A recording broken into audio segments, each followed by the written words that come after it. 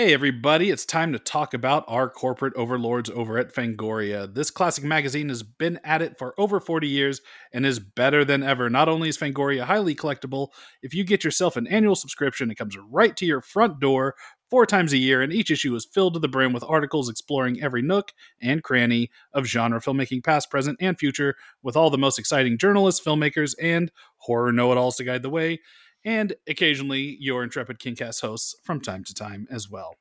This high-quality writing will only ever appear within the physical pages of the magazine, so if you want to join in on the fun, you will need to subscribe. And to do that, all you have to do is head on over to fangoria.com and, well, sign up. And since KingCast listeners are in the family, all you have to do is go over there, fangoria.com, enter in your promo code KingCast at checkout, and you'll save a whopping 25% off your entire order. It's a good deal, folks. Go take it. And with all of that said, on with the show.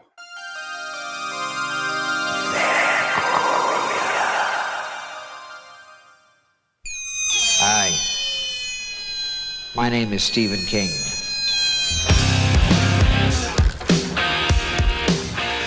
The ice is gonna break! Red rum! You guys wanna go see a dead body? Well, sometimes that is better. Hello and welcome back to the KingCast on the Fangoria Podcast Network. My name's Scott Wampler. And I'm Eric Vespi. And we are your hosts. We've got what I imagine will be a very entertaining episode for you today, gang. Our guest is the frontman of Eve 6, a band whose debut album went platinum ages ago and whose songs soundtracked the high school years of virtually every 80s kid, as well as an advice columnist and a noted social media personality who can frequently be found getting into all manner of hijinks over on twitter.com. Today, he's here to talk to us about They Got a Hell of a Band, a story, and tragically unfortunate adaptation from King's 1992 anthology, Nightmares and Dreamscapes. Ladies and gentlemen, put your hearts in a blender and welcome to the KingCast stage, Mr. Max Collins, a.k.a. the Eve 6 guy. Max, how you doing today? I'm doing well, Scott and Eric. Thank you for having me. I got to ask about, you're going by Eve 6 guy. Like, do you mind that? Because I was trying to figure out what your show card was going to look like. And I was like, well, it would say Eve 6 guy versus. And then I was like, well, he might be annoyed by that. Maybe it's Max Collins. No, I mean, I kind of started it. Eve 6 guy is fine. I've referred to myself as the heart in a blender guy, which is, probably a little bit more embarrassing, but I go towards all this stuff. Oh, Brett, you seem to have a really good sense of self-awareness. You know what I mean? Like you're, you like that's your big song. That's the song that everyone's always like pointing out to you, but you seem to have a good sense of humor about it. You're not like, oh, fuck again with this. Yeah, no, I mean, I think I look at the whole thing pretty objectively and can kind of see what's funny about it. And my feelings about sort of my strange, music career, because we were so, we were teenagers when we put that record out and stuff. It's varied. It's pride mingled with embarrassment and gratitude and a whole bunch of stuff. But I definitely don't take any of it too seriously, and I think that's been fun for people to watch, which in turn is fun for me. You've also got this this side gig going on where you're an advice columnist now. How did that come about? Yeah, believe it or not, it kind of came about in a roundabout way because of John Hinckley Jr., failed presidential assassin, who did a tweet about a year ago wherein he listed all of the bands that he was listening to, and among them was Eve 6. And I just replied to his tweet saying something like, "Let's do a song together, John." And the editor of Input magazine, Mark Yarm, DM'd me and was like, "If you can get an interview with John Hinckley, we'll commission you for it." This was before his court stuff was lifted before he was free, basically, which just happened like a month or two ago. So, we learned that he wasn't allowed to do any press or anything like that. But that started a conversation between Mark and I about something I could maybe do for the magazine. And I half jokingly said an advice column. And he said, I'm actually in a meeting with, an input meeting right now. And I just floated that idea and people really like it. So I was like, all right, shit, let's give this a try. And I'm really enjoying it. Like I'm really enjoying doing it. I didn't know. I mean, I said it pretty flippantly, but like I'm really approaching it pretty earnestly, trying to be, entertaining and humorous where I can be and stuff. But I'm an old man. I've lived through some shit, and if I have some wisdom to offer, maybe then it feels good to be able to give that to folks. And so far, people have responded pretty well to it. So yeah, I'm really getting a kick out of it. And you recently interviewed John Hinckley. That thing was so fucking fascinating to read. Like the advice columns, I read every one, every time you post one. And first of all, I'm really impressed with your writing skills. And secondly, I was really impressed with that interview because it was fucking human. It felt like, this idea of forgiveness is something that I think, we could all stand to learn a thing or two about, especially like right now, of like letting people like grow and learn from their mistakes. Maybe, if they got canceled or maybe they tried or they shot a president, whatever they may be. but like, what a fucking piece of work that was. Were you surprised to find yourself in that position talking to the guy?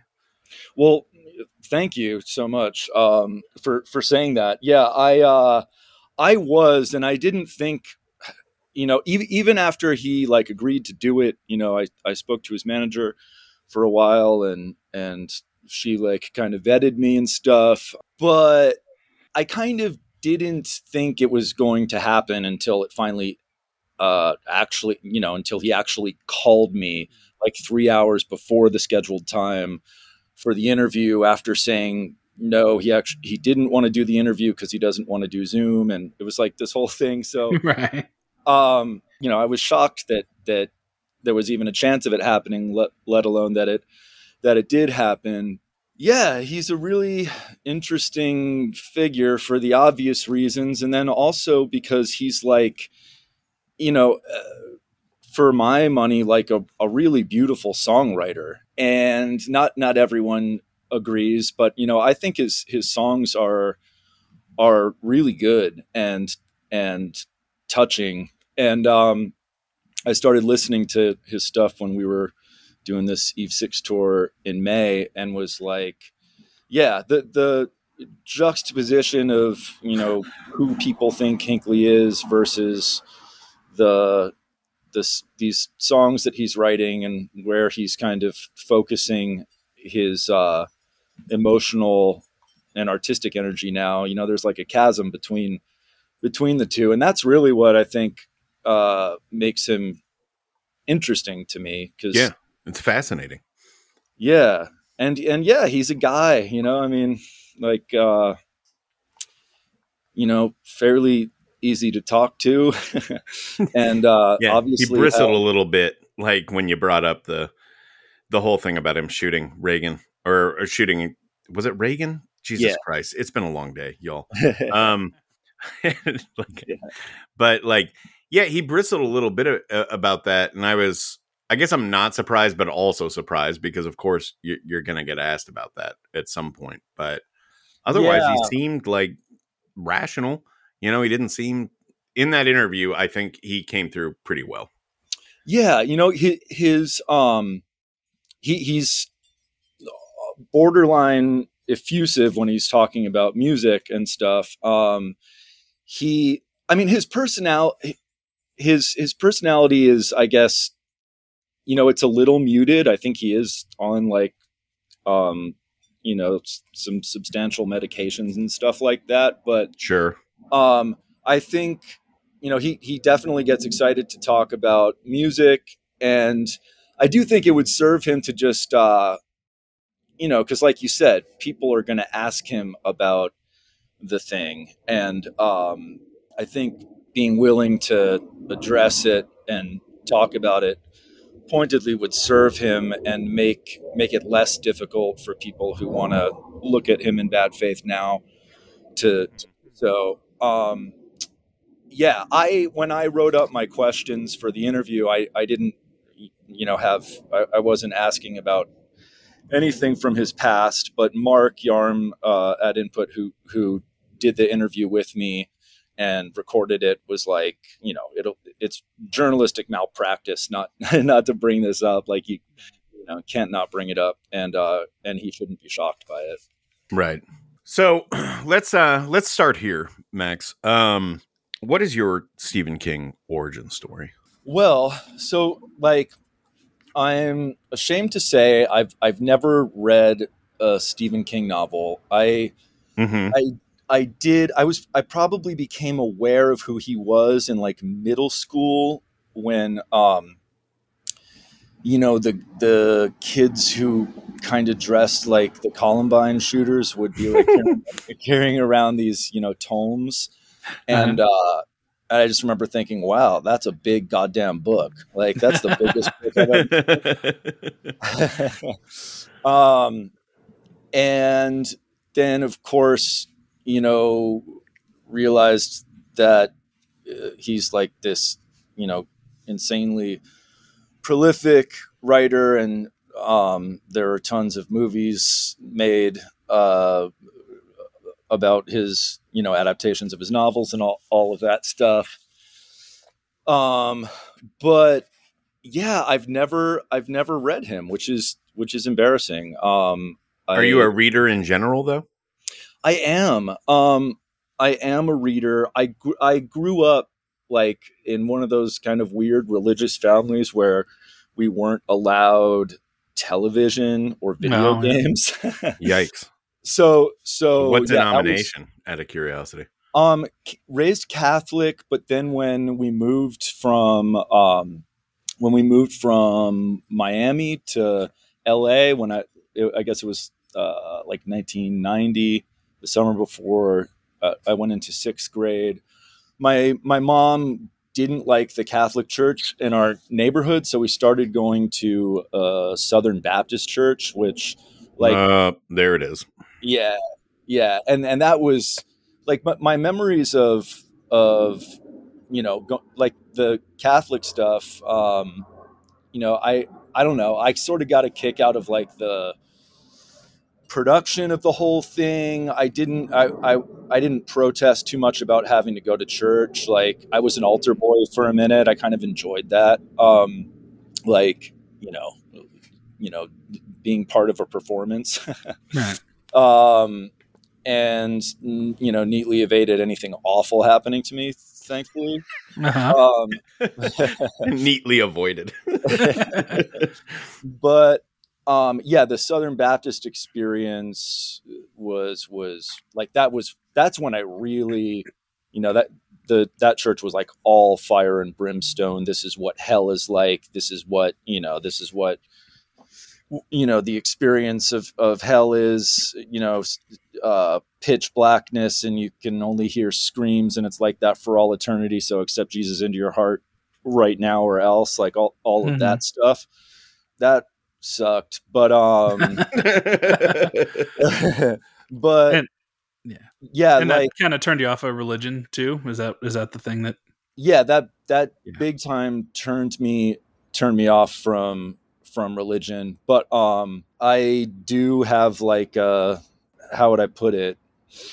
Like, when people refer to themselves as spiritual now, it just sounds so empty and open. But I'm like a sober guy and stuff, and I've done that work, and I am a spiritual person. I do have a God concept that like works for me now and stuff, but I definitely had to go through the obligatory, like, Chris Hitchens phase and all of that Right. stuff. Right. But yeah, so the only real entertainment recourse we had as kids was reading. So I read a lot, and then after our band broke up, Eve 6 broke up in like 03 after we got dropped from RCA, and you know, we're dealing with a whole bunch of, you know, just attendant bullshit to having just been sort of rock stars for a minute at, you know, before our brains were fully developed. Band broke up. I had like nothing but time. I had plenty of money in the bank still at the time, and I was just like, I got on this kick where I just decided I was going to start reading all the books I felt like I should have read, and just that's kind of all I did for a couple years was like chain smoke, read like, you know, classics like, you know, Dickens and Dostoevsky, all the Russians. Basically, I forced myself to read Milton's Paradise Lost. Didn't retain any of it, but it was just like sort of like you know, a feat of strength or something like that. Right. And yeah, so like, and then I would like wait as long as I could to start drinking, and then I'd drink, and then I'd do the same thing the next day. That was my life for a couple of years. It was kind of awesome, actually. I was going to say you're living out that Twilight Zone episode minus the broken glasses part. Yeah. So yeah, and like, well, what about the movies? Like, have you? I assume you've seen like The Shining, Pet Sematary, shit like that. Yeah, and Shawshank Redemption is his too, right? Oh yeah. Are you a horror guy?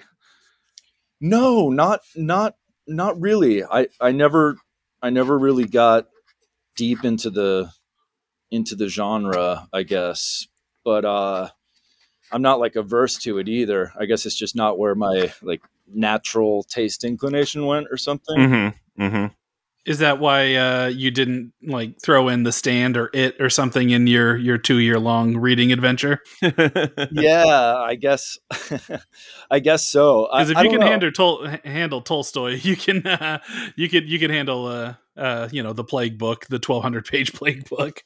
Yeah, I think there was an element of sort of like self-flagellation to those couple years where not that I didn't enjoy any of the reading because I did, but I really wanted it to feel like work or something. Right. It was like maybe some weird way of doing penance for the fact that like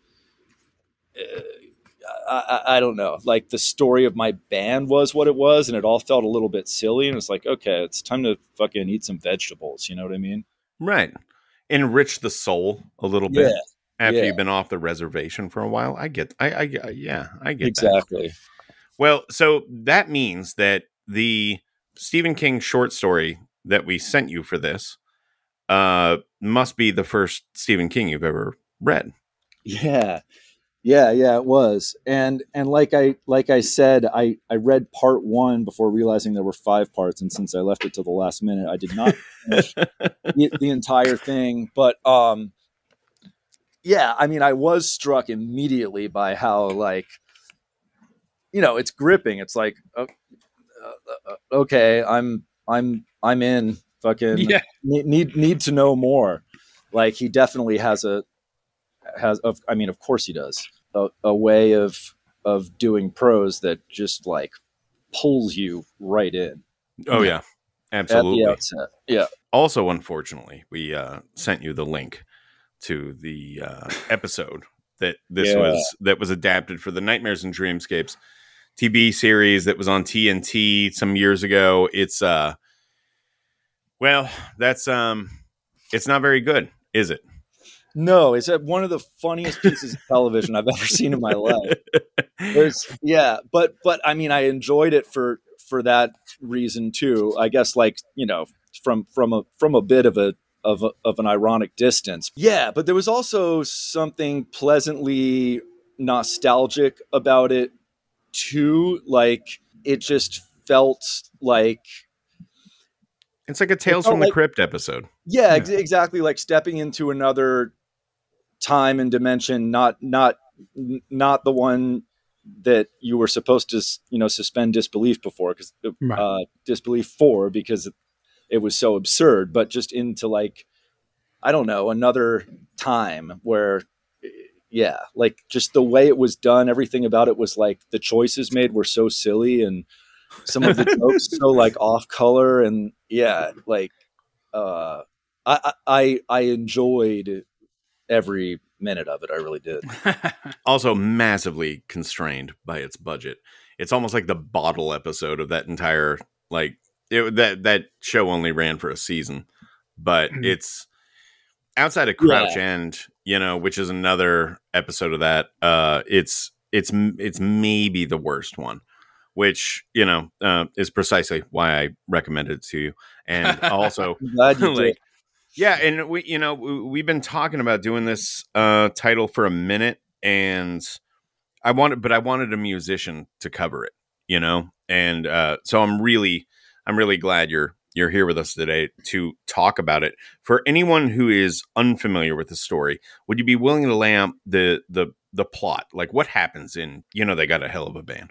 Yeah. Well, so this relatively young couple, kind of like yuppie couple, decide that they want to go on a road trip to experience Oregon, outside of whatever Portland or whatever suburb of it they're living in. He's like an IT dork kind of, and she's his like loving but like kind of eye rolling at the fact that he's not really like a man's man. Wife. Not a lumberjack. Not a lumberjack. He ain't no lumberjack. And yeah, so they embark on this road trip, and they end up, through a series of like, literal wrong turns in this town called Rock and Roll Heaven, which is a small town, a tiny town populated by dead rock stars. And so, yeah, like who appears in this? Well, story? you got Ronnie Van Sant. Mm-hmm. You've got Roy Orbison, who I thought those two likenesses were actually pretty spot on. Like I ID'd the Leonard Skinner guy before they let us know that was supposed to be him. Roy Orbison was good. Janis Joplin, not so much. Not an uncanny resemblance. Elvis was ridiculous. Like, it was the worst Elvis I've ever seen. Right. Yeah, you see better looking Elvis impersonators down on the Strip in Vegas. Totally. Trying to charge tourists $20 for a photo. Yeah. Oh yeah. So they show up in this town. There's all these dead rock stars there. How does it end? The rock stars, basically like haunt and psychologically and emotionally terrorize this young couple. And the really funny thing about the show was that like the husband just didn't really seem to mind or process in any way the supernatural nature of what was going on. No, right. Nor the danger inherent. Nor the danger, yeah. It's just kind of rolling with the punches. Oh, they're going to do a show now, even though I just ran over fucking Jimi Hendrix or whoever it was with my car 9 times, and he just like popped back up like the whatever in the Terminator. There's an interesting thing there about. I mean, in the TV show, it's more about just the kind of clueless husband trope that he won't ask for directions. He'll get them lost, and he's stubborn and won't admit that he's wrong. And if he admits there's something dangerous in this town, then he's got to admit that his wife was right, and he can't do that because he's a man. There's a little bit of that in the short, but I think it's more apparent in the short that he is kind of attracted to the nostalgia of that town, right? Yeah, right. And that I think is a way more interesting idea than how they presented in the television adaptation. Because that is something that, like, it's only grown worse since King wrote that story in terms of Totally. looking back. There's always been nostalgia, for all the nostalgia critics out there. I mean, I grew up in an era where 50s diners were the hottest fucking thing in the world, right? And the Wonder Years was the number one show on TV, and it's like, Back to the Future. The parents loved, seeing the 50s, resurrected there. That's always been a thing, but like now, nostalgia is like just the main course for any media and entertainment that you consume. So there is something really interesting and kind of ahead of its time with King writing about somebody who, is kind of attracted to this town, which is think of it like a Venus flytrap, that uses the nostalgia of all these dead rock stars, for this boomer to essentially just want to stick around and not, and ignore all the danger signs and not leave when his wife does. Yeah. No, that's a great point. Yeah, he's willing to be led directly to hell or rock and roll heaven by this pull of nostalgia of like, rose-colored lenses. And yeah, today it seems that that's almost all that's on offer. Just in the short part that I read of the story, you really feel King's condescension for, rightfully for like the husband character, and like the way he talks about his mouth getting smaller, the more petulant and like angry he gets at his own little like foibles that he's not willing to admit. Yeah, it's told. This is very much a sister story, I think, to Children of the Corn, which is another similar premise where you have kind of this, unhappy marriage, this unhappy couple in a car driving somewhere, and then they end up a place where they're not supposed to be. Children of the Corn has corn boys that try to kill them with scythes and worship a god behind the rows of corn, but here it's a little bit more insidious, which is also very interesting because I think King could have gone one of two ways and have been equally Stephen King about it. He goes one way, which is the way he did, which is a little bit more of the dark Stephen King, where these rock gods and rock stars, they aren't just themselves, kind of in a happy afterlife. They're essentially resurrected as these almost demonic entities, like the Elvis doesn't have any eyes, for instance, and Buddy Holly's like crying blood, and in the show Janis Joplin vomits up a bunch of CGI maggots and stuff. They become devils. But I could also see there being an instinct on King's part to write the melancholy folksy version of this, where it's a happy thing, where there's a place that they all ended up, and it's kind of this, I don't know, Brigadoon, but with legendary rock stars who died ahead of their, died early. And but so it's, and in my mind, maybe because even as a kid when I read this, I kind of imagined the happier, like lovey version of this, because in my mind when I think about the story until I reread it leading up to this, like I didn't remember it being as like horror finale as it was. Yeah, totally. And normally when you see 50s and 60s nostalgia portrayed, it is this very sort of like cozy thing where they leave a lot out by omission, and the feelings you're supposed to glean are like kind of like pleasant ones, and this was the opposite of that. But there's those associations are so strong, when you see like those sets and the jukeboxes and the diners and stuff, they scan as like pleasant because that's usually the way that they're portrayed. Right. You have clearly traveled a lot, with the band on tour and such. Have you ever ended up in, like, what's the weirdest place you have you ever ended up in rock and roll heaven? Yeah. Like, have you, like, what's the weirdest place you ever accidentally found yourself while out there on the road? Man, on tour, you have at least one rock and roll heaven experience a day. I heard someone say that about Spinal Tap, and it's true. But yeah, man. I mean, God, we've been to so many strange little places, and we still tour and do shows quite a bit.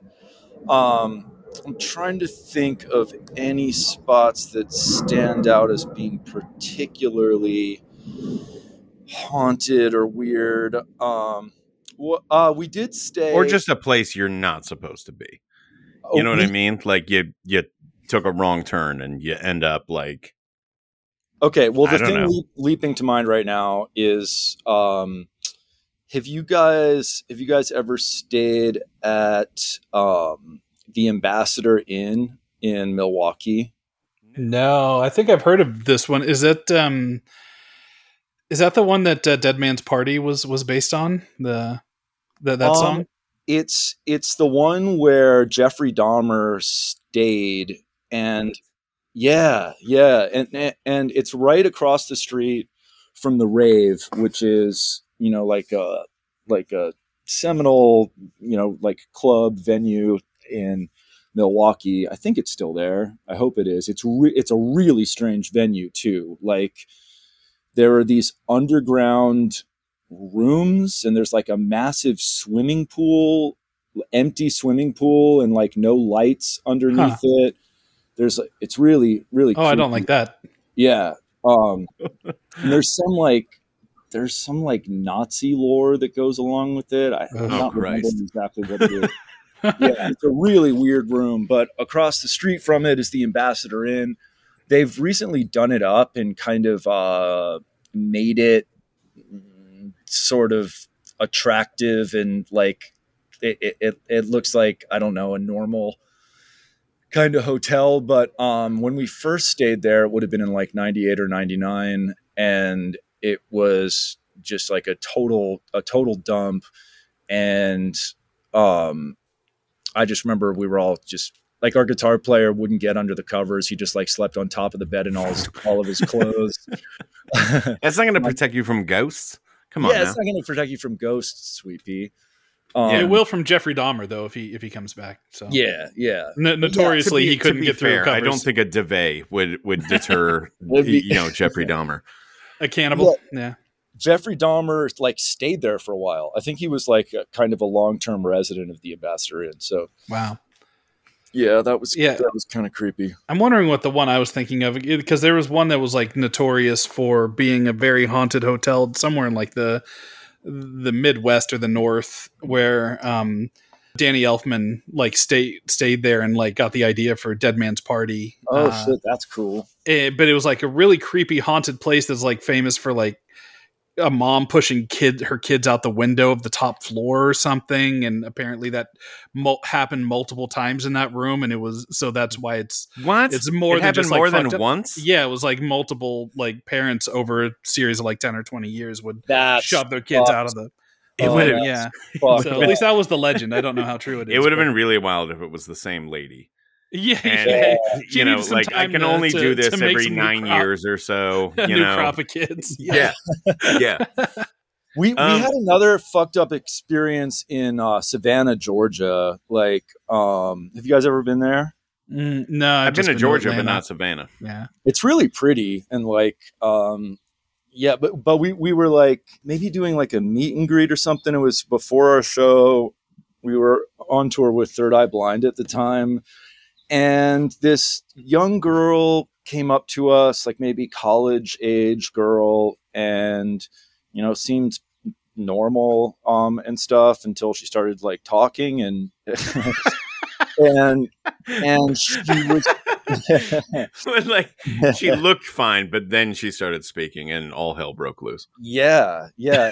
And she was like, hey, so, I'm a fan of your band and stuff, this is cool. There's a woman who's here who I'd love to have speak with you. Her son Frederick is Jesus Christ reincarnate, and naturally, yeah. And she's she'd really like to talk to you. So it's like this woman had sent this girl to kind of like do an intro for her. So we were like, oh, okay. and then let's see how this plays out. yeah. Front row seats for this. And my cousin, who is the reincarnation of Jesus, noticed you from across the bar, and we're wondering if you want to hang out. Yeah, exactly. So this woman, much older, or I don't know. This was a while ago, but I'm guessing like, maybe the woman's like in her 40s or something like that, came up to us and she just started like verbal vomiting about the end times and her son Frederick, who is Christ. And she gave us this huge packet of papers. And after finally being able to say, oh, thanks so much, we're out of here, like we looked at them in the dressing room, and it was just all these bizarre newspaper clippings and poems. And remember one about like an angel's wings being ripped and torn and this weird shit. Yeah, we were like legitimately spooked about that. And like, this was during like the laser pointer craze where people were bringing those things to shows, and you'd end up with them like, on your face and stuff. We were like, are we about to get murdered by the Predator? Yeah. But I guess those are the two like kind of Stephen King-esque. Well, I'm curious. I'm curious what they wanted you to do with this information. Yeah, I feel like they wanted us to like spread the gospel. I think it was okay. They were doing a sort of evangelism. Well, that single is still waiting to be written. Yeah, I was going to say, you didn't write that song, did you? Well, look, we're talking about it now on this podcast, so maybe anything can happen. Will be moved to follow. A KingCast listener will now write the song about Frederick Christ. Yeah, exactly. Fred Christ. Yeah, right. Freddie Christ, who will lead us all to the seventh circle of rock and roll heaven. If you ended up in rock and roll heaven, like the town, who's there? And I'm not I'm set aside who's alive or dead. I'm curious who your icons are. Well, I mean, Tom Petty is like in the number one spot. He's quite dead. So I think I'd be willing to meet evil, fucked up Tom Petty rather than meet no Tom Petty at all. Right. Definitely him. Jim Morrison pops up in the story, and like when I was in middle school, like I went through a period where I was like super into the Doors, which I think is standard issue for most eighth graders. You get really entranced by that. I think he's like annoying as fuck now. There's still quite a bit of Doors music I like, but yeah. I think they get a bad rap in a way. And I think it's mostly because Jim Morrison was like so annoying when you step aside from everything going on with the Doors and his whole persona. You like separate yourself from that and just look objectively at Jim Morrison. I think he would like the worst guy you could ever find yourself in a room having a drink with. Right. Totally like, freshman, yes. Poet narcissist. With all the accoutrement. Yeah. I've liked to imagine how brutal Jim Morrison would be if he were still alive today and like on Instagram, Can you imagine him on Twitter doing his little poetries and what have you? Like it would be so fucking skin crawling. Yeah. Like the Stones are still out touring, but they're not tweeting. Fucking Jim Morrison's going to be tweeting. Jim Morrison's going to be posting, man. Big time. Yeah. So who else? Like staff out your rock and roll heaven concert at the end of this thing. Okay. All right. Alive or dead? How many of your listeners are aware of the power pop band The Muffs? But like hell yeah! All right, yeah. One of my favorite bands of all time. I got to see them live a couple times when I was in high school. one of the times was at they played at this little all ages coffee shop that my band would play at called Eagles Coffee Pub in North Hollywood, and it was like 150 capacity tops, and they just fucking crushed it in there. Kim Shattuck, the singer and guitar player and screamer, was and is like one of my favorite, like, you know, writers, rock stars of all time. So Kim Shattuck's going to be in my rock and roll heaven for sure. Man, who else? I got a couple of names that I'd Yeah. throw in there. Yeah, let's hear it. John Lennon, of course. Yeah. Freddie Mercury, Bon Scott, probably. Oh, hell yeah. You know, those are the ones that I think. I mean, I know that like rock and roll heaven is like kind of built around the 50s and 60s era, but ignore all that for right now. Yeah, but I think like, yeah, I feel like Bon Scott, like a rock star like that in rock and roll heaven, might be like benevolent and altruistic. Right. You know? It's the opposite. Because it seems to be like the inverse of what their, you know, public facing vibe was. Right. Yeah. So in, like in this rock and roll thing- heaven, it'd be like the DOs and stuff would be the good helping people and all the pure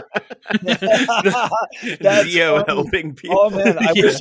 I wish he would have done something like, oh yeah, that's funny. all like the hard rock dudes and then the metal guys. Yeah. They end up being the helpful ones. Totally. And, Dimebag Daryl. They're the angels and all the Dimebag, demons. dude. Fucking what Yeah. a baller that guy was. Yeah. One name Dimebag- we haven't discussed, like Bowie. Bowie's my headliner on this one. yeah, sure. that was- Like, yeah, oh my Bowie's God. in mine. Bowie's in mine too, for sure.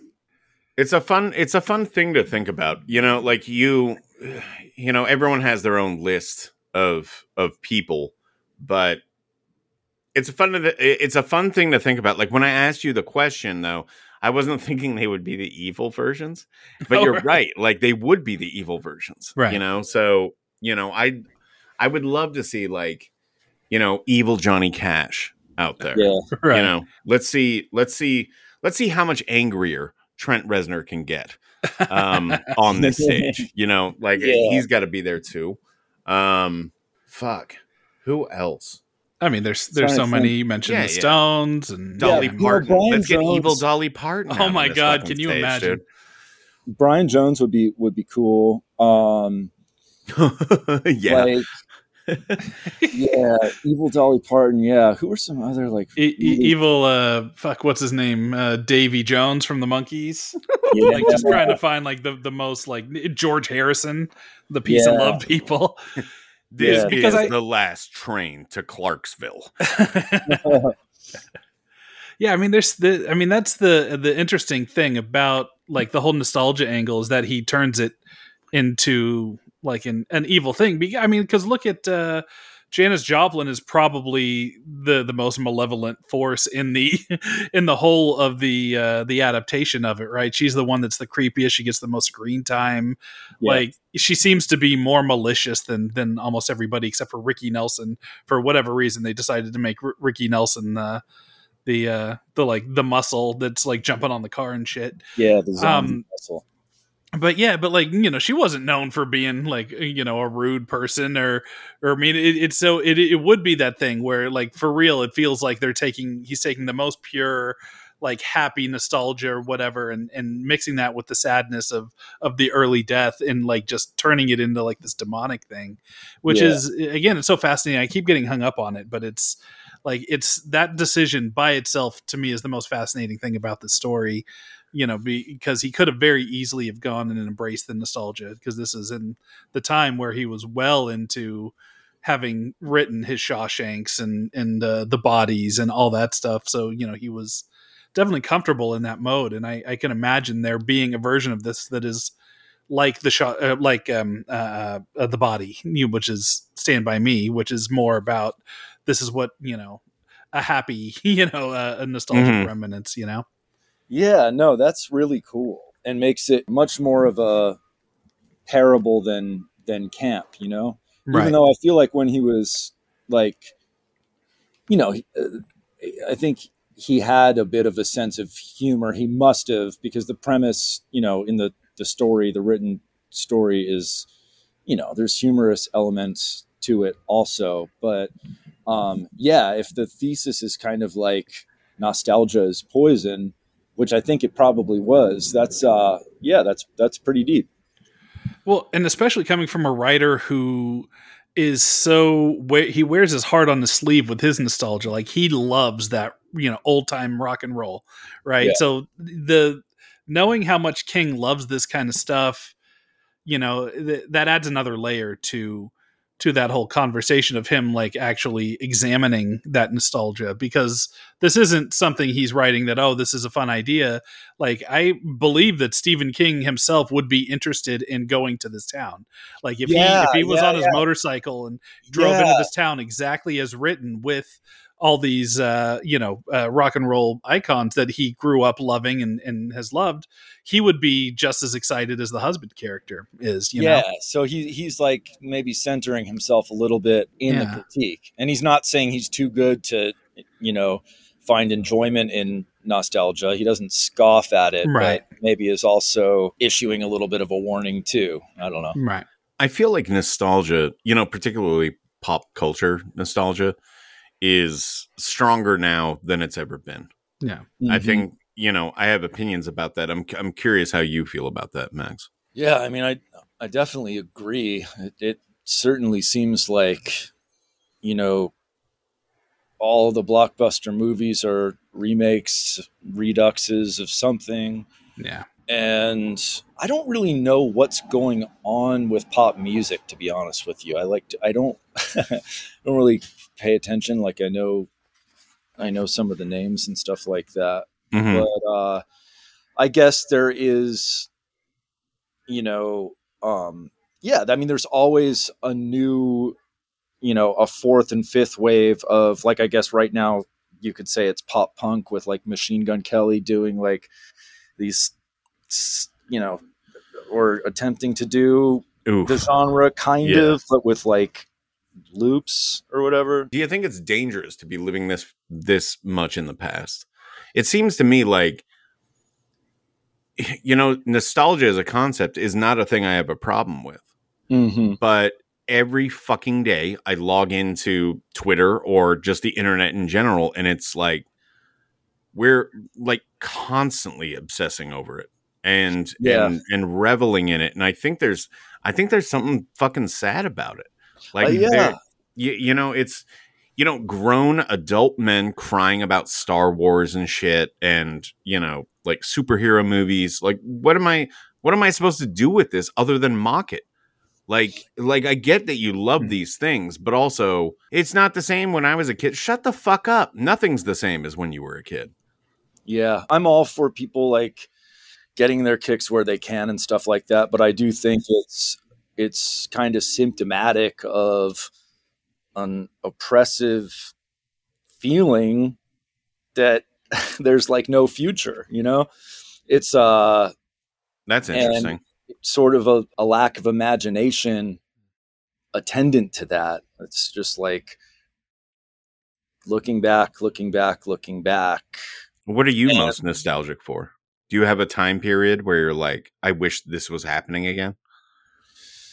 I just wrote this like short article for Popula about the Internet Archive and the these big publishers who are trying to sue them out of existence to basically turn reading into, put it squarely in the platform capitalist realm with subscription services and all of that stuff. And I was like writing about how myself and my guitar player, we used to go to like Pooh Bah Records in Pasadena and collect vinyl and shop by label and all of that stuff. And John still has my guitar player still has his collection. My brother pawned my records for drugs the minute I went out on tour. But like John still has his, and there's such like a potent kind of like, heady nostalgia in those works of visual and audio art. And there's something precious about them. I'm not quite sure what draws the distinction in my mind between that kind of pleasant nostalgic experience and one that I don't particularly like to listen to 80s, 90s radio or any of that. Like, I don't know, there's something kind of depressing about that to me. But then every once in a while I will hear an older song that I loved and be moved by it. I don't know if I'm making sense. I guess I'm trying to No, I get it. I get it. Yeah. Yeah, I mean, you know a song that I recently gotten very into that I knew this song. I was alive for it when it happened and it dropped and it was a big deal. It just wasn't what I was paying attention to at the time it was released, which would have been 95, 96. But Mark Morrison's Return of the Mac. Do you know that song? Oh, shit. It's a great fucking song. Like, you've definitely heard this song. You might not recognize it by name, but like if I played it, you would understand what I'm talking about. And in like rediscovering it, I kind of felt like, man, I missed out on a lot of shit because when I was younger, I was listening to these other artists who were definitely of a type. You know, like when I was in high school, it was like 9 Inch Nails, Marilyn Manson, fucking Korn, Tool, that kind of shit. You know, like those are the albums I had. But I wasn't really paying a lot. 10 seconds of that song real quick just to jog my memory? I have it pulled up. Yeah, go for it. Of course. You got to get to the chorus.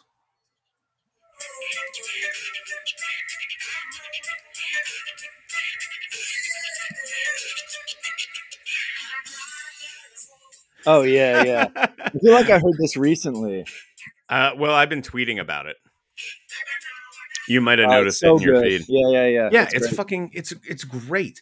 But like like I was saying, in rediscovering the song, I realized that, you know, I missed out on like a lot of 90s R&B. The thing about growing up in the 90s was like you picked a type of music and you identified with it, right? You know, whole cloth, and you didn't really deviate from that. It's like for us, it was like punk rock, and you know, you didn't want your friends to know that you also enjoyed, you know, Hey Jealousy or something on the radio. Right.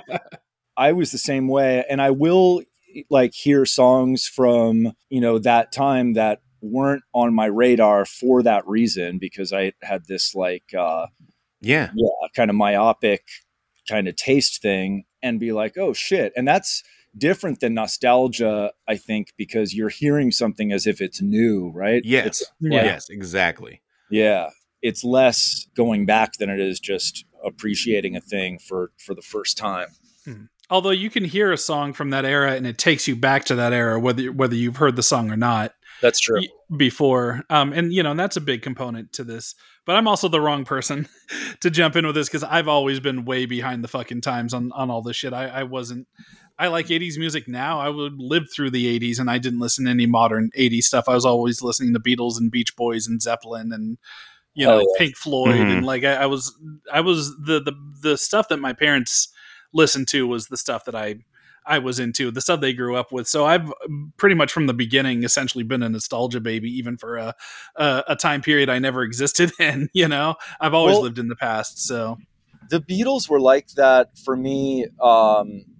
Like the other example where like I bristled at the Beatles for when I was like a teenager, and even into my early 20s, I was just like, this sounds like fucking carnival music. I can't imagine caring about this at all. It doesn't move me, with some exceptions. Like I remember digging Come Together, but I think that's because I liked the Aerosmith version first. Right. But then I did that thing where I was like, okay, every single one of my favorite songwriters absolutely worships this band, so I'm obviously missing something, and did this, you know, counterintuitive deep dive where I kind of made the decision to like them and just like immersed myself in Beatles music, listened to nothing but Beatles music for a while, and like learned the songs on guitar and stuff like that. And yeah, which is a cool thing. It's like when, your taste doesn't automatically go to a thing, but it's funny how much it's a choice for me, at least at the end of the day. I can like decide to like something. You know what I mean? Yeah.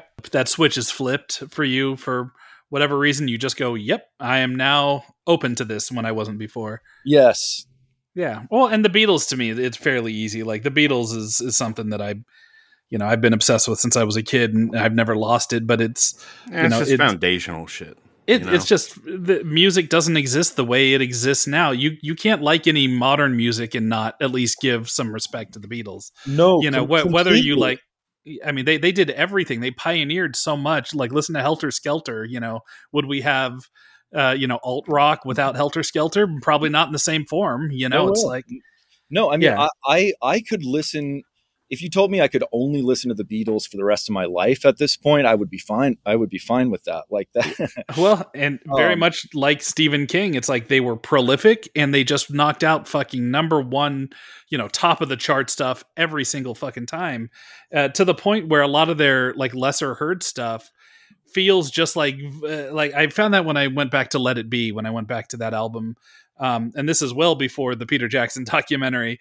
But I went back there going, and there's like 2 or 3 songs on there that are huge songs. I think is Hey Jude on there. I think or there's one of those like giant massive hits comes off of that. But the rest of the songs on there don't get much radio play and don't get played much. So when I went back to that, and we're talking like the early teens, it felt like finding a lost Beatles album. It felt like cracking open Prince's fucking vault and finding a lost Prince album.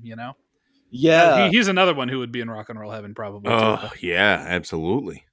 Let It Be is my friend Chris Collingwood from Fountains of Wayne's favorite Beatles record, and Fountains of Wayne admittedly ripped from the Beatles.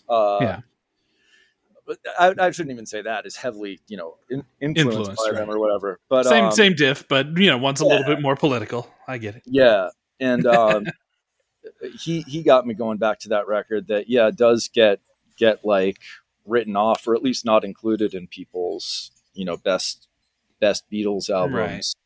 Well, I think it got tied to that. There was that original documentary that all the footage from the Peter Jackson one was shot for, that was like, and had been out of print forever, but that was like originally framed as like the breakup of the Beatles and this contentious, evil, awful thing. And so I think a lot of fans put that onto the album itself and kind of made it the black sheep of the Beatle albums because they viewed it as the reason why the band broke up.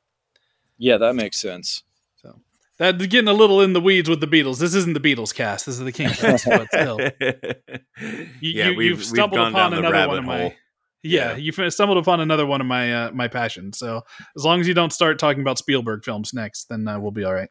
No, yeah, we'll good. We'll keep it keep it to fucking Beatles and King. So what did you think of the performances in this episode? We're all in agreement that this is a bad episode of television. And, while it's a faithful adaptation, it's also trash to watch. Steven Weber's in the lead. He's, the guy from Wings. He was Jack Torrance in the fucking, Shining miniseries that Mick Garris did. He's been in a ton of stuff. Very funny guy. Here what did you think, Max? Yeah, well, I mean, he's such an unlikable character. I feel I feel like he did a pretty good job in the role. There were like a couple, choices that they made, like just specific detailed choices in the show. It almost like they really wanted to make it like as uncool as possible, or less cool than the story, because like in the story, they're like listening to Lou Reed in the car. And the kids doing tricks in the parking lot of the restaurant are on skateboards. Yes. And I was going to bring this up. I'm glad you're bringing this up. Yeah. And in the show, they're on rollerblades, and you have these like guys who are supposed to be like, scary villains, and they're rollerblading, which like it just, it's Impossible to be scary on rollerblades. It's just impossible. Yeah, these are It's like the least intimidating thing I can imagine. these are supposed to be like the harbingers of doom, that they're eating at like a little diner before they like are on that stretch of road that leads them to rock and roll heaven. And so this is like the last real spot of reality, and there's these like rollerblading teenage punks, but they're all dressed in that like early aughts, pants are too long and a little baggy, and they're supposed to be intimidating, but they just look like little dorks in their inline skates, and then and you're right, and in the story they're on skateboards, which is a way more like grungy, threatening, like skater punk thing than watching. It'd be like being intimidated by, people rolling up to you like on a, on their four regular roller skates, like a car hop or something. Yeah, like, totally. That's not scary. The skateboard trope works, the rollerblade, scary rollerbladers. It just doesn't work. And they have realizing like, moosed up hair and like. Yeah, this is very funny. But they were very much of the era where they, or a little bit before the era where they made the adaptation, but not like, it would have been one thing if they had been on those like car hop kind of skates and they were like they were greaser kids or something that was out of place and a warning of what's ahead. But they're not. They're just like local, hooligan kind of kids. Yeah, that was really funny. I also noticed Steve in the written story. They're listening to Steve Earle in the diner. I don't remember what they're listening to in the show, but like again, it was like a cool music choice that they jettisoned for the show and just used more obvious stuff. Yeah, I have to imagine that they must have been super restricted on their budgetarily, especially when it comes to licensing stuff. And stuff from that era isn't all that inexpensive, especially the 50s.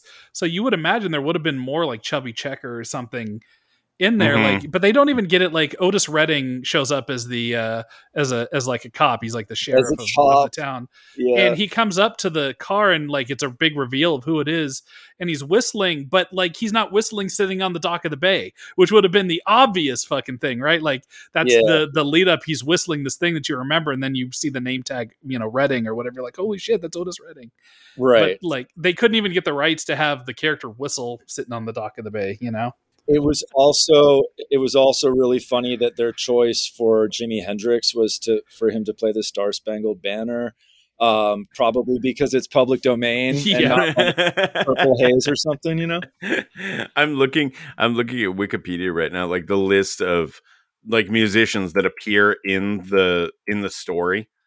So, and it's separated between like, the concert itself, people around town, and who's in the diner. Right. And just to dip back to Jim Morrison for a second, like the around town section it's like, this is what it reads: Ronnie Van Zant, Dwayne Allman, Barry Oakley, Otis Redding, police officer, Elvis Presley, mayor, so on and so forth. And then Jim Morrison, the Lizard King. Even that is fucking annoying. Yeah. Like, come on, man. What else do I got? You got anything, Eric? No, you hit up everything I was wanting to hit. I was holding that the skater punk versus inline skate thing in my back pocket for the right moment. And you pulled it out. So yeah, when y'all were talking about that, I realized like that's something Kevin Smith did with Dogma, because he had the three teens on rollerblades. That's right. Going around killing people, and I had the same reaction. It was like, this is just not threatening. This is I like that. Dogma. Actually seems to play into the idea that they're not threatening and they're these little kids or whatever that do fucked up crazy things while they're on their non-threatening little roller skates. But from the get-go, you're supposed to be scared of these punks. And I guess it's also worth mentioning that the story in the short is told from the wife's perspective, and about half of the show is, and the other half is from Steven Weber's perspective. The point of view is so muddled in the show is one of the reasons why it doesn't work. But it really is. It's so confusing. Yeah. But because you're getting all these flashes from the wife, who Kim Delaney, is like, by the way.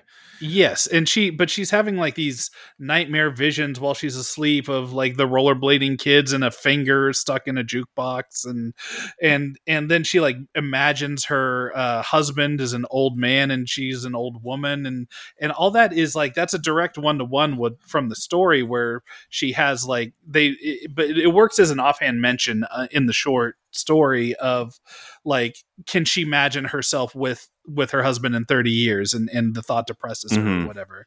Right. But it's done in such a like a weird one-to-one that there's no narrative reason for any of this stuff to happen, and it just makes the whole thing feel disjointed. Yeah, especially because there's other obviously fantasy stuff that's happening that's actually happening, or at least in the story, like Right. they really are seeing blood come out of the eyes of Buddy Holly. Yeah. But when she's having these like fever dreams and stuff, that's just in her mind. Yeah. So it was a little tough to parse. Like, is this an experience that an objective person could bear witness to, or is this just happening in her head because there's all this other insane psychedelic shit that Right. Yeah. Makes me wonder if there was ever any thought to like having the wife get out of town.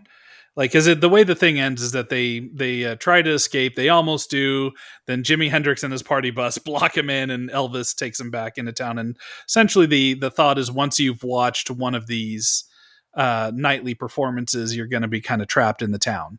And then, who knows, the next day they'll wake up and they'll be, pumping gas, or, they'll be the post person.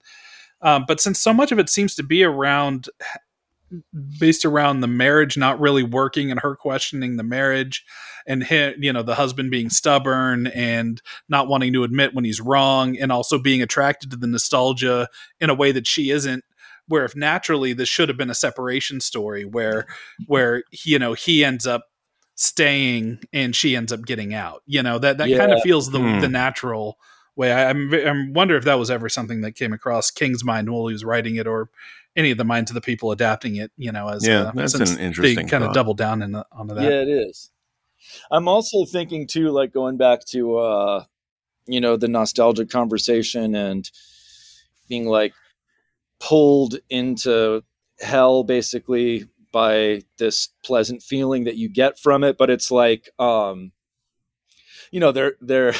are worse hells than rock and roll heaven too. Like, because, right. Okay, so they're stuck in this place, but they do get to listen to like, they do get to watch like all of the greats play shows every night and stuff, in an aesthetically idyllic town, at least, even if they are zombies. I'd take that over the Southern Baptist version of the right. Yeah. It would be funny, like half of the heavens that are out there too.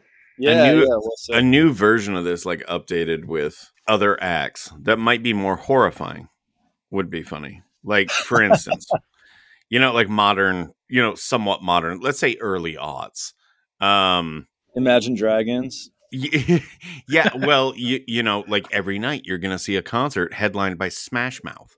Yeah. And they're going to play fucking All Star or whatever that song is called, like over and over and over again. And good luck with that. I think that's way more horrifying than, say, like Roy Orbison and Elvis and Jimmy and fucking like, I could probably get through some weeks of that before I'd get bored with it. Yeah. Oh, same. Yeah, totally. And maybe they're even changing up the set list every night, in which case I would assume so. For a while. Yeah. And if not, I've been spending my entire life re-listening to all those songs. So yeah, like have you ever seen Blues Brothers 2000? No. Fucking terrible movie. But at the very end, there's like this huge fucking concert, right? And they bring out like everybody. Like I think Tom Petty's in there. I think Clapton is in there. He's a fucking lunatic anyway, though. Like Erica Badu, I think, is in there. Yep.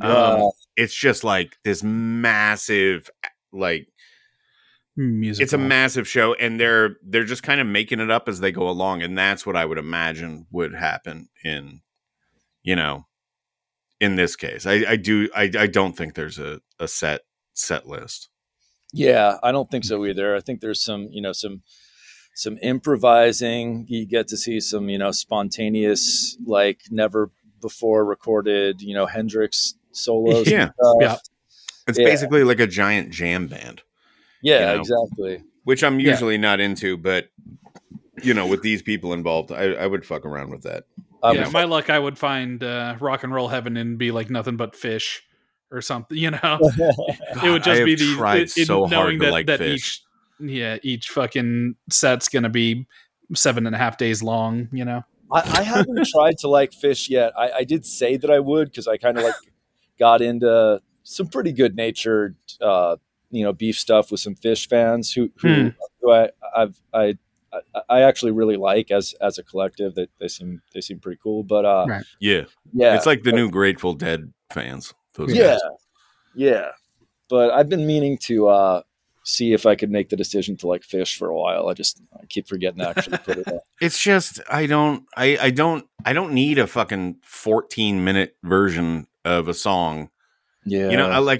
I think I just don't like that style of. That's kind of what Pearl Jam has turned into over time. Like they're doing, and they lost me somewhere along the way. I still, those albums were formative to me in like middle school and high school, like those first 3 particularly. But after that, it started kind of going off the reservation a little bit, and they became a touring band, and that's great. It just, as much as I love those early albums, I couldn't follow them down that path. I completely hear you. Yeah, I like a 3.5-minute song that I wish would go on forever, but I'm glad it doesn't. Rather than too much of a good thing. Yeah, you get. Have you ever met Eddie Vedder? No, never met Eddie Vedder. I'd be curious what that guy's fucking like.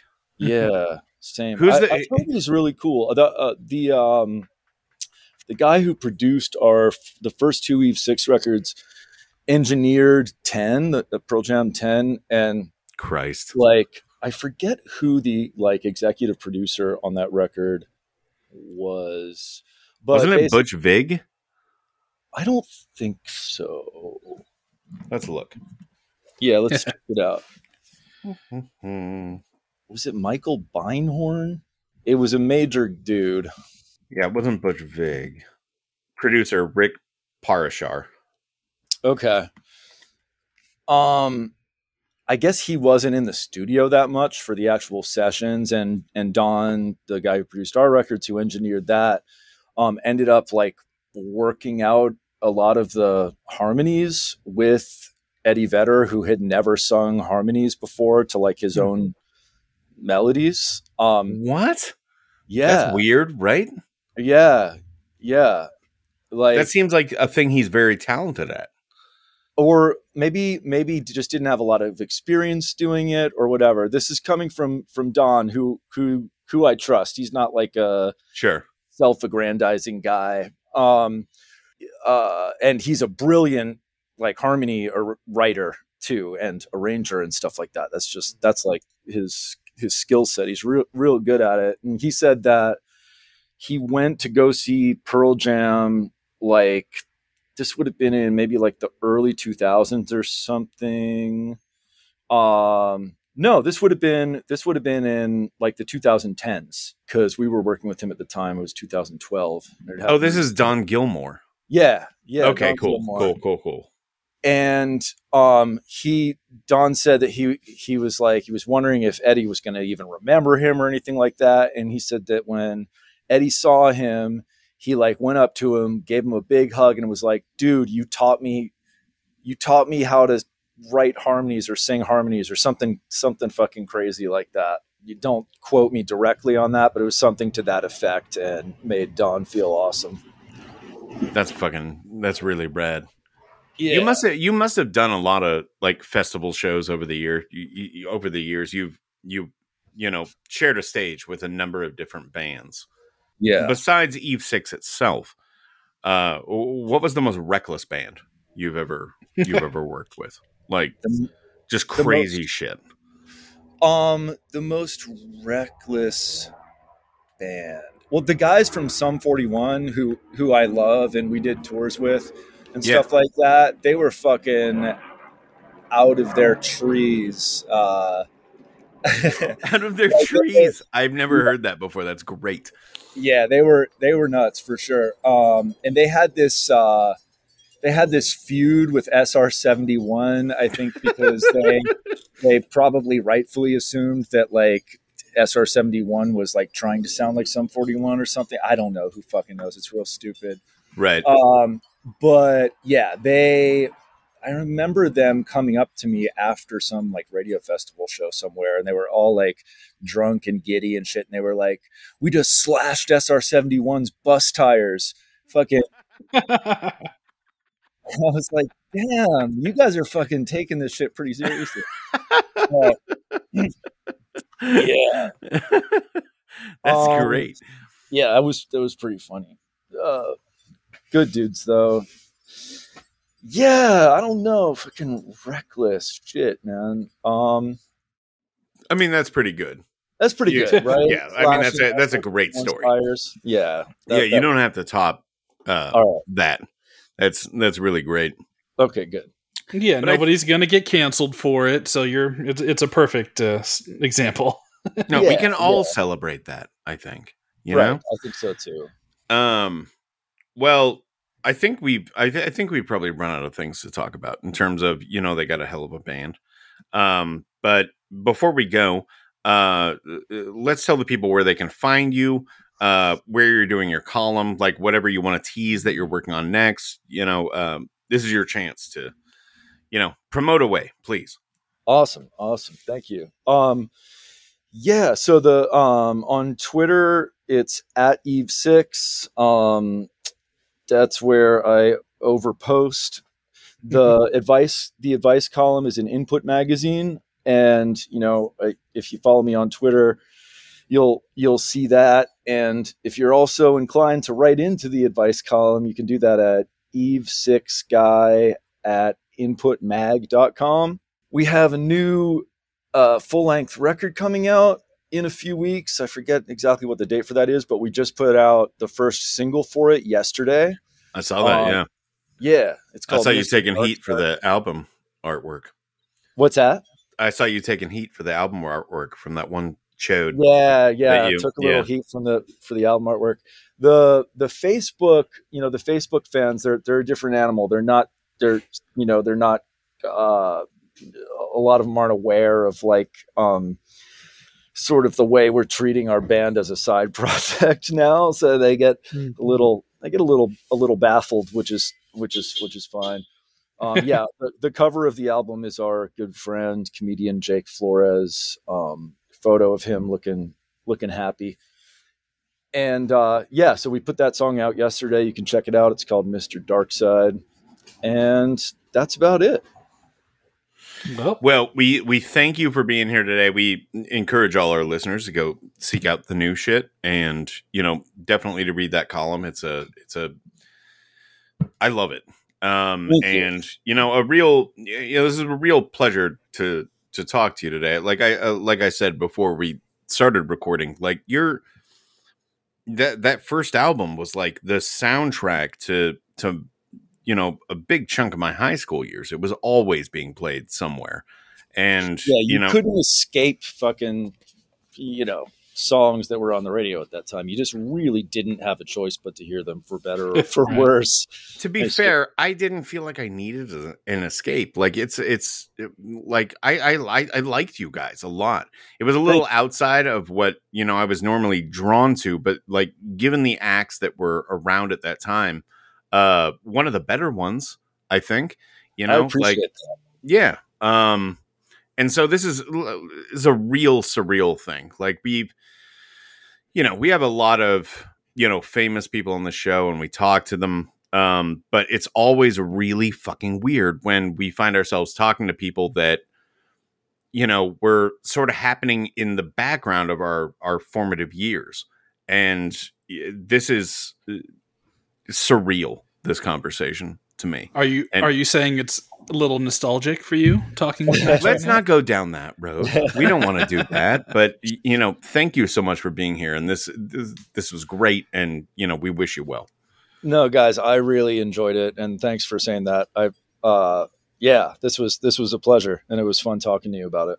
Many thanks to Max Collins for joining us to talk about yet another unfortunate Nightmares and Dreamscapes adaptation, and also the really kind of creepy short story. It's so funny when we announced that we were doing this as a title, like the predominant flavor of response that we got on Twitter was like, that one really creeped me out for some reason. And there is something about this story that gets under your skin. And I think we tackled it a little bit in this episode where it's kind of that subversion of like all these really nice guy personalities into something demonic and evil. Right. I think that's probably the key there, but people smarter than us will have to tell us if I'm that and the ending, sending people out on a note of this concert's going to go on forever. It's just sort of, there's something hellish about that. And, I think people are probably responding to that as well. But yeah, it was and it was great talking to Max. I believe it's been a while since we recorded that one, but I believe I told him it's fucking weird to be talking to that guy after hearing his songs in like everything through the back half of the 90s. So really cool to have him on. It's always a pleasure, and I do like it when we're able to somehow line up guests and material in this way. I can't imagine. Anybody who wants to come on and talk about Stephen King, that's somebody we respect and all that, that's always going to be great. But having an actual rock star coming in to talk about rock and roll heaven and talk about they got a hell of a band, it's I don't know, it was a good pairing. I was really happy that you were able to lock that in, Mr. Wampler. Yeah, good dude, that Max Collins. I like him. So what are we doing next week?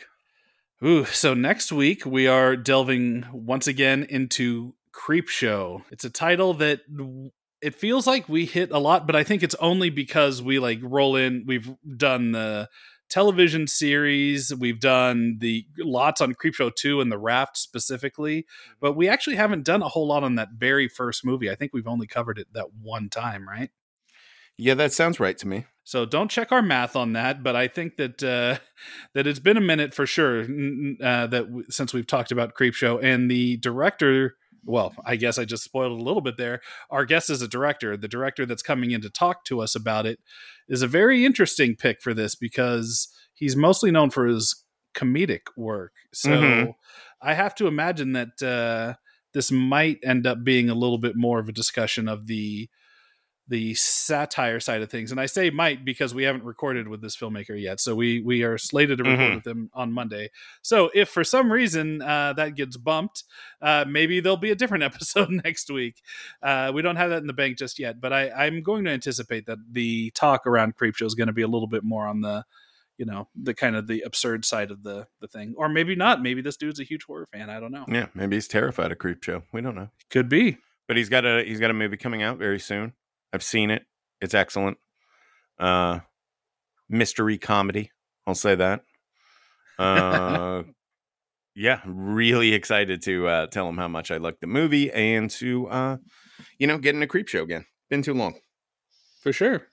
And in terms of our Patreon bonus episode this week, well, speaking of mystery, we're going to keep that mysterious for now because we have a couple of things that are kicking around, and we're not exactly sure which one we're going to be going with on Friday, if we're going to be completely and perfectly honest with you guys. Correct. But we will have something for our Patreon listeners. And if you haven't signed up, you can do so over at patreon.com/thekingcast, and you will be immediately granted access to dozens upon dozens upon dozens into the hundreds of bonus episodes, and they're almost all equal in length to our regular episodes. Yes. So if you aren't a Patreon member, a patron as it were, then you are only getting half the show. So if you need the excuse, why don't you go sign up over there? It's fun. Yes. We have a growing community over there, much like an army that you want to be a part of, because when the end times come, you're going to want to be rank and file on this. You're not going to want to be on the outside. These are some formidable gunslingers that we're working with over here. Yeah, when the corn boys rise up out of the fields, and swing those sides, you're going to need to be part of the KingCast army if you want a chance to survive it. Yep. We're training on the weekly. Yep.